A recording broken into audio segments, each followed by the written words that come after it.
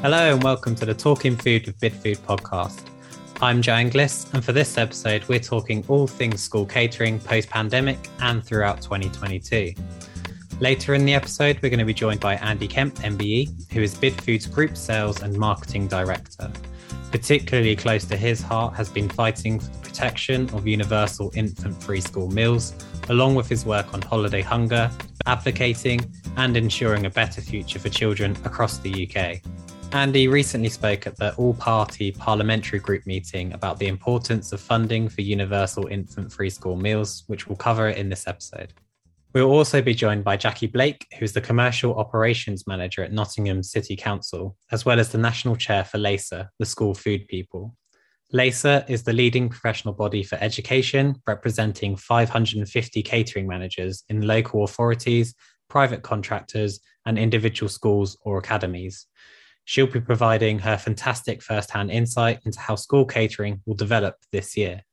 To support me with going through this subject, I'm glad to be joined by our education marketing expert, Callie Yip. Welcome, Callie, and thanks for joining me for this.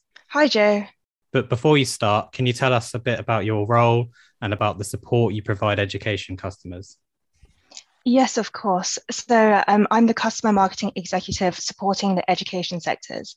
So what I do is help bring customers inspiration, recipe innovation, comprehensive guides, newsletters, menu cycles, and even more. Thanks, Callie. We've got loads to cover for this episode, so let's bring on our guests.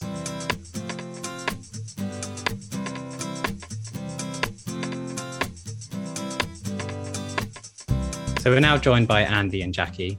I'll start things off with Andy. Welcome to the podcast for the first time, Andy. Hello, it's great to be here.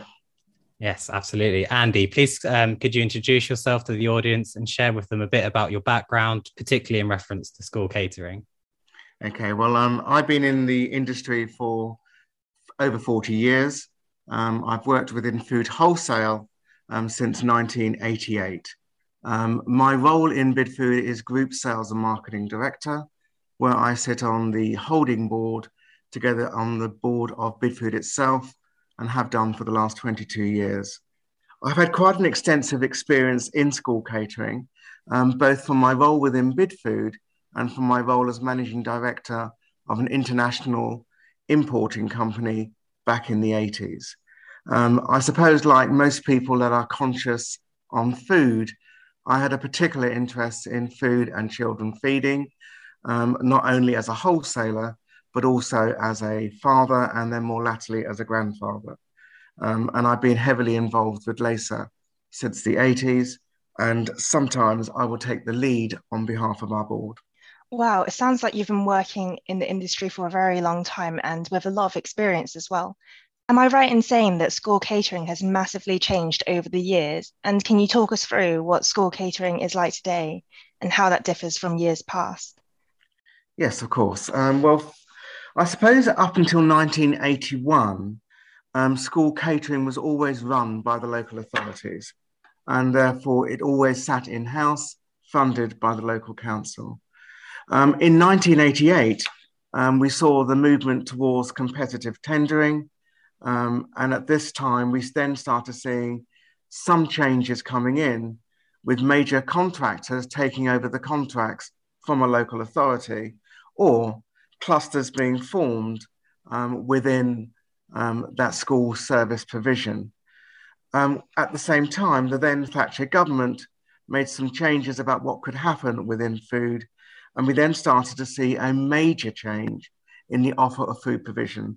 This also saw the introduction of chips coming onto the menu cycles, pizzas, and so on and so forth. But we also saw then the beginnings of a food-based standard beginning to be worked forward.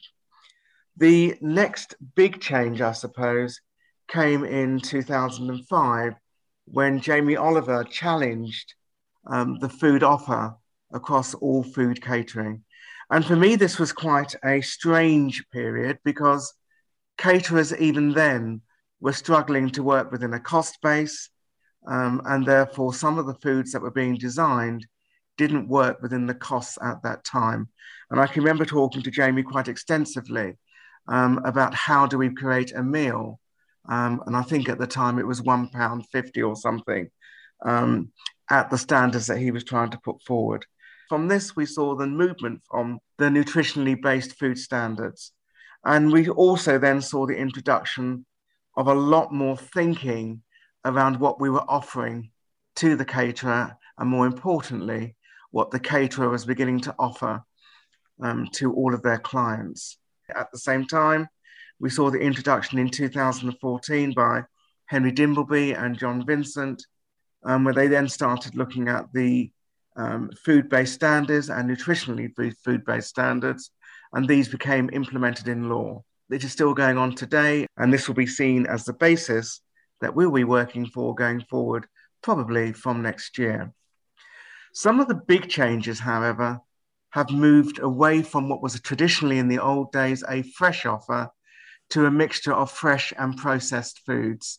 The processed foods have been introduced purely to give choice in many, many authorities. Not all authorities, many authorities still sit with fresh foods coming through. And obviously to protect the quality of food, we saw the introduction of Food for Life, where authorities could be banded against bronze, silver or gold, driven by what they were serving fresh and where the food was coming from, particularly looking at local British products. And this was a big, major movement forward. So the industry has changed, the stretch has changed, the requirement for the caterer has become more complex, the use of kit in a kitchen has become everything, and maintaining staff, of course, has been a key point. That's great. Thank you, Andy. So now is a really good time to welcome Jackie on. So welcome to the podcast and thank you for joining us, Jackie. Hi, it's great to be with you. Thank you.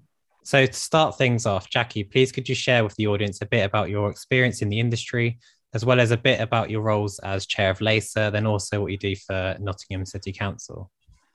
Yeah, sure. So I started my career after I did a degree in hotel and catering studies, worked in the commercial sector for a while and in corporate catering. And my husband and I moved to Nottinghamshire 31 years ago. I can't believe it's that long, but and that was when I joined the school meals industry. After 8 years, the city separated and I joined what is now Nottingham Catering. And as Andy mentioned, there's been a huge number of changes in that period of time. But I'm really proud to say I think myself and the team have made a big difference to the pupils in Nottingham. There's areas of deprivation that mean that for some children, their school meals, it really is the only hot meal of the day. And that's why I think it's really key to see lunchtime as the 9th lesson of the day. It's really important to encourage and expose children to a variety of dishes and to support that increase in fruit and veg consumption. And that then led me working in that area to become a member of LASA. I joined pretty much at the same time as I joined the school meals industry and started as an active member in our East Midlands region. I became a board member in 2018. I'm pleased to say that in September 21, I became the current chair and will be for the next year. It's a really great privilege to represent our members. LASA hosts webinars and seminars for members and our partners, and it really helps to keep them abreast of latest trends and news. Our website became a really valuable tool during COVID.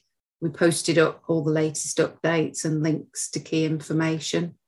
But I think one of the other key parts that I play as chair and the rest of the board is our engagement with teams in government. So we have, for example, a monthly meeting with the DfE, and we also have arranged meetings with ministers and MPs to inform them of all the challenges facing our industry.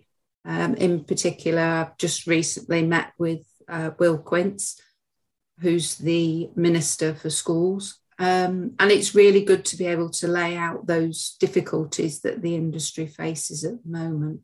So I do see my role and that of the board of LASA as not just being there to support members, but also making sure that ministers and MPs are kept up to date with the latest challenges facing our members.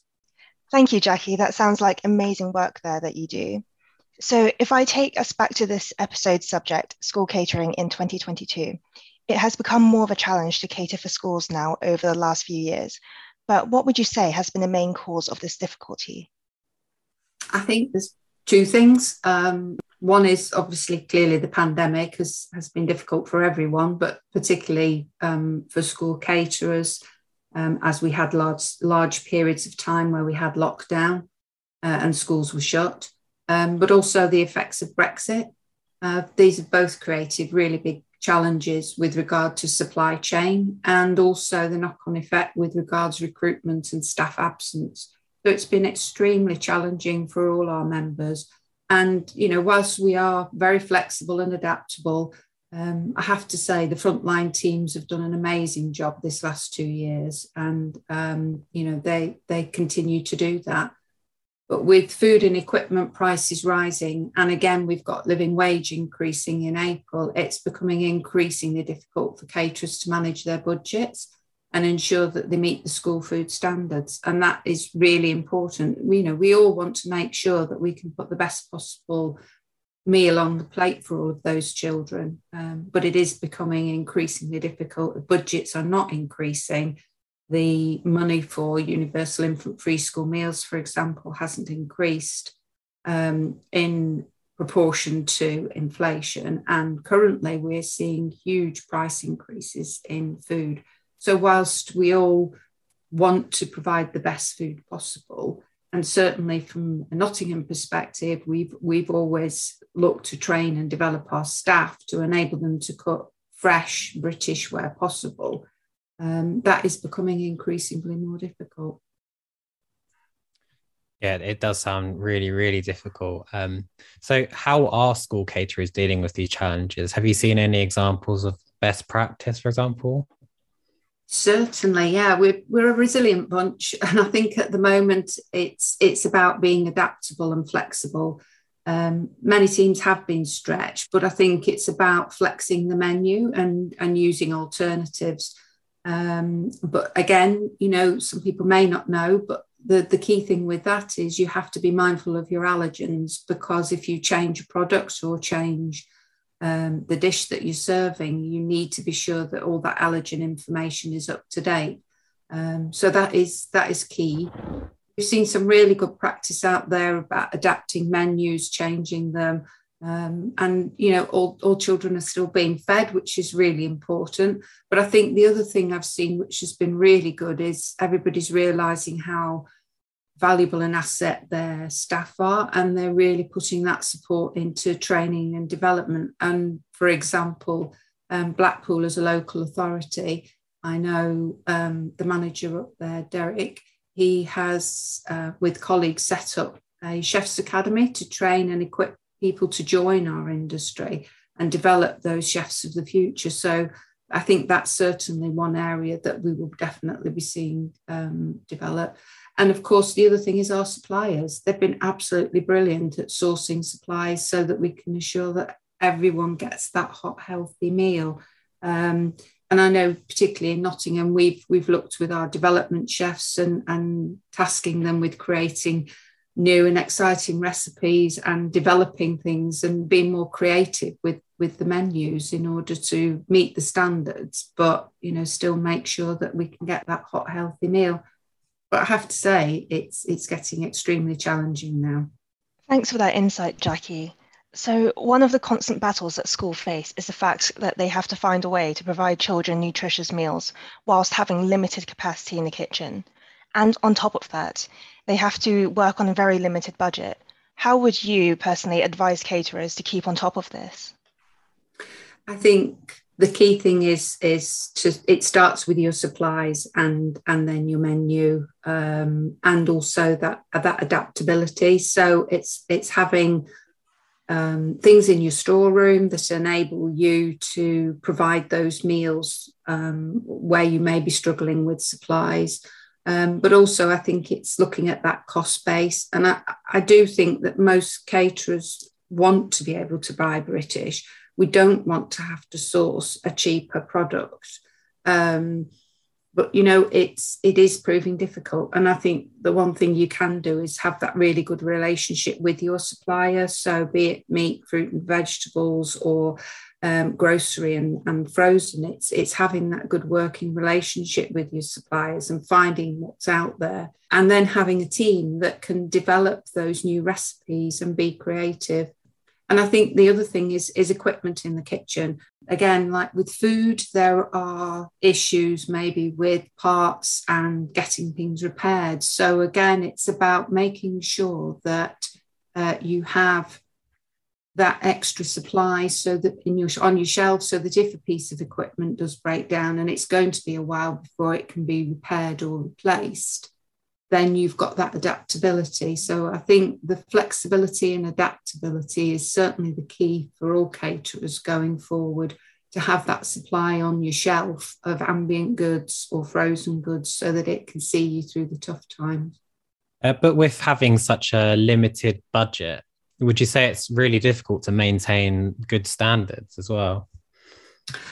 I think we're getting to the point now where it is very difficult. I certainly can speak from my own experience in Nottingham that we have found it a challenge. There will be certain things that won't be on a menu because it's cost prohibitive.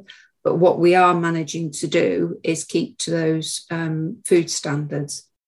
But I know certainly across the whole country, one of the key issues is that although the current budget or allowance for schools for universal infant free school meals is £2.34, it's very rare that you will see that schools will pass on that full budget to caterers.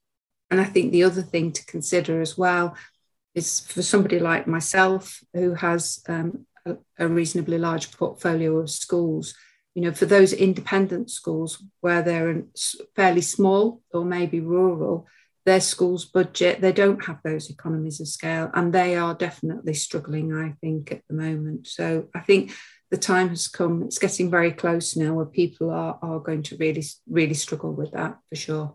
So one of the key things I think is that everyone is trying their hardest to ensure that they do meet those standards. But, there are some people that, and you will have seen this in the public domain, that there are some schools that maybe haven't. And that's why I think it's really important. And LASA has championed this for a long time, that there is monitoring of the school food standards. And I'm pleased to say that LASA is working with the Food Standards Agency on their pilot, and a number of our members, myself in Nottingham included, are working on this pilot to develop a standard that their officers can check and make sure, because it is vital that there's a level playing field on this and that everybody meets those standards. It is really important because that meal is important to those children. So it's vital that it meets the standards. Absolutely. Thank you for sharing some brilliant insight into what school catering looks like at the moment. We're now going to deep dive into the really important subject of funding for universal infant free school meals.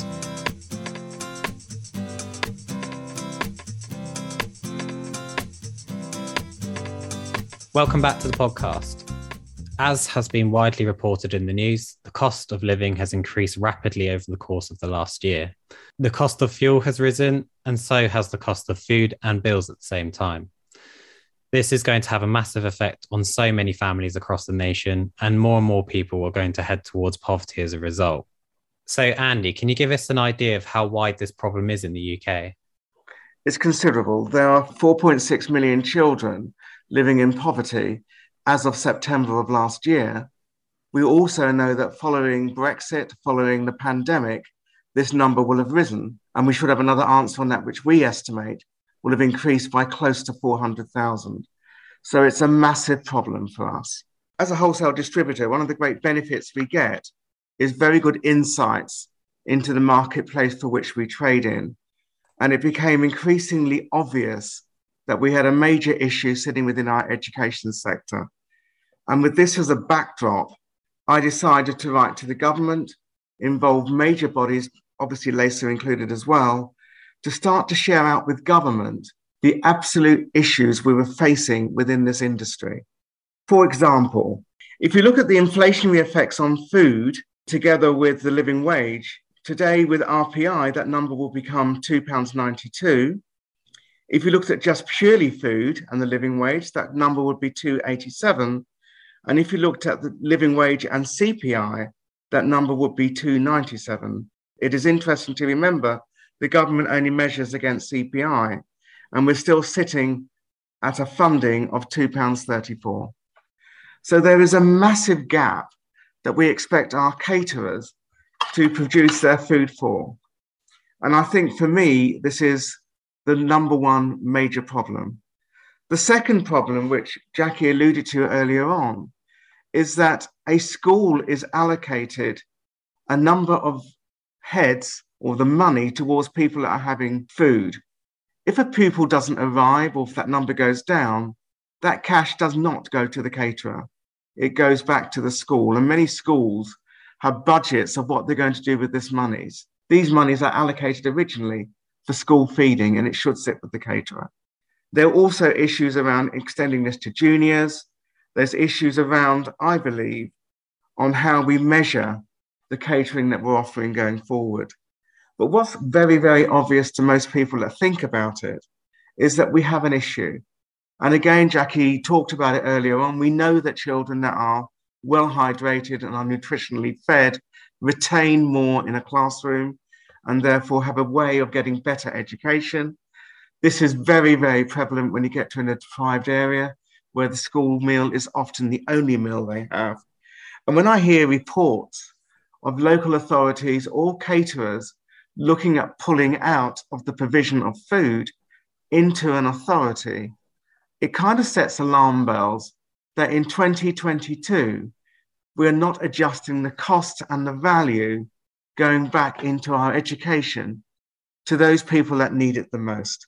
And that is why I made a decision that I would write to the Chancellor, the Prime Minister, and major players within both the government and opposition, together with major industry bodies, to try and get a programme going forward to highlight to government exactly the problems that we're facing today.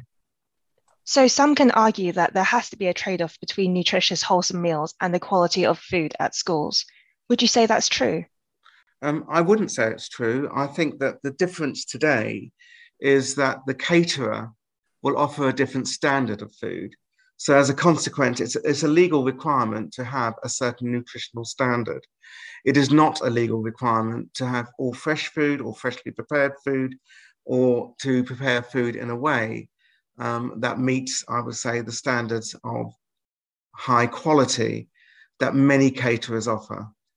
But the issue going forward is how long can they maintain this standard? And therefore, if someone can't legally maintain a standard that is required from them, they've got one option. They either lose money on a contract or they pull from it. And it's as simple as that. With free school meals, am I right in thinking that there must be a lot of children who are not currently on the free school meals programme, but their families, with all the external forces at the moment, are heading towards struggling to afford for school meals too? Yes, there are. And I think there's a big gap between those on low incomes and those that get benefits around those incomes. So you're absolutely right. There is a massive gap. I'd just like to come in there, actually, from Nottingham's perspective. We certainly have a number of pupils that we see when they get stage 2 and primary level and universal infant free school meals stop, and they're not entitled to means tested free school meals. The number of children taking a meal will drop off, and you will definitely, we have evidence of family, if they've had 2 or 3 children, where they would have been staying every day of the week, they have to make a choice and they maybe would only stay 1 or 2 days if they can afford that. So it is real for sure. That's really awful to hear. But from both of you, what do you think can be done about this? I believe that we have to create awareness. I mean, personally, I would write to every single MP in the country. I would get them to get involved with the local authority and go and see what's happening for themselves. I mean, there are some brilliant MPs out there that are doing fabulous work. I mean, I have to name someone like Sharon Hodson, who heads up the all-party committee. Her work is incredulous, and they really do understand the challenges that are going on. But I would write to my local MP, I would highlight back to government, and I would keep on pushing forward. Later, sometimes there's been a lone voice out there fighting very hard for everything it believes in. But of course, the benefit of supply into this sector also supports all of the manufacturers, all of the UK wholesalers, which is why I've got involved with the Food and Drink Federation and the Federation of Wholesale Distributors, who again have added this to their agenda. So we have to shout loud, because the cost of making this change in the scheme of things isn't that great. The cost of not making this change is absolutely, in my view, catastrophic. And Jackie, to ask you the same question, the school catering industry, what can they do about this? What would you recommend? Well, I think Andy's absolutely right. Certainly, write to your MPs. That's first and foremost. And from LACE's perspective, we're already engaging in that regard. I think one of the other key things is that, it's not a level playing field. If you think in Scotland, they have free school meals. Wales have just announced. So, for me, I think it should be the whole of the UK should have universal free school meals. It would stop all of these issues, and it would ensure that every child can have that hot, healthy meal. But in the short term, yes, certainly raise that awareness and make it clear. To sum up the feeling, it's really clear to hear just how much passion and frustration that you all have. And I've personally found this episode really eye-opening to hear about the challenges schools face. And I think we can all agree on just how much needs to be done to support caterers and children. It's absolutely clear that a lot needs to be done to ensure children are given the best chance for their learning and development at school. But before I wrap things up, Andy, I just wanted to say thank you for joining the podcast for this episode and for sharing such fantastic insight and knowledge in the sector. You're welcome. Thank you. And Jackie, it was brilliant to hear from your perspective on just how things will develop in this sector and what needs to be done. It's been great to join you. Thank you.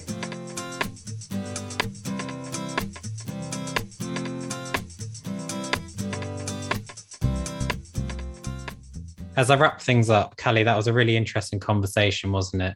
But before we finish, what support have we got available to our school customers? Yeah, you're right. That was some really shocking and eye-opening insights there. The good news is that we can do so much more to ensure that children are fed substantial, warm, healthy meals to help them fuel for development. In terms of support that we have for our school customers, we have a 3-week menu cycle for primary schools, which you can find on our school's webpage at www.bidfood.co.uk/schools. We also have a termly newsletter, and the next one is coming out in April. So please keep your eyes out for that. That's brilliant. And thank you for joining me as co-host for the first time. Thanks for having me. That was a really good podcast to start off on. If you're looking for more information on what BidFood can do to support your school, you'll be able to find our school sector page, and there's a link in the episode summary.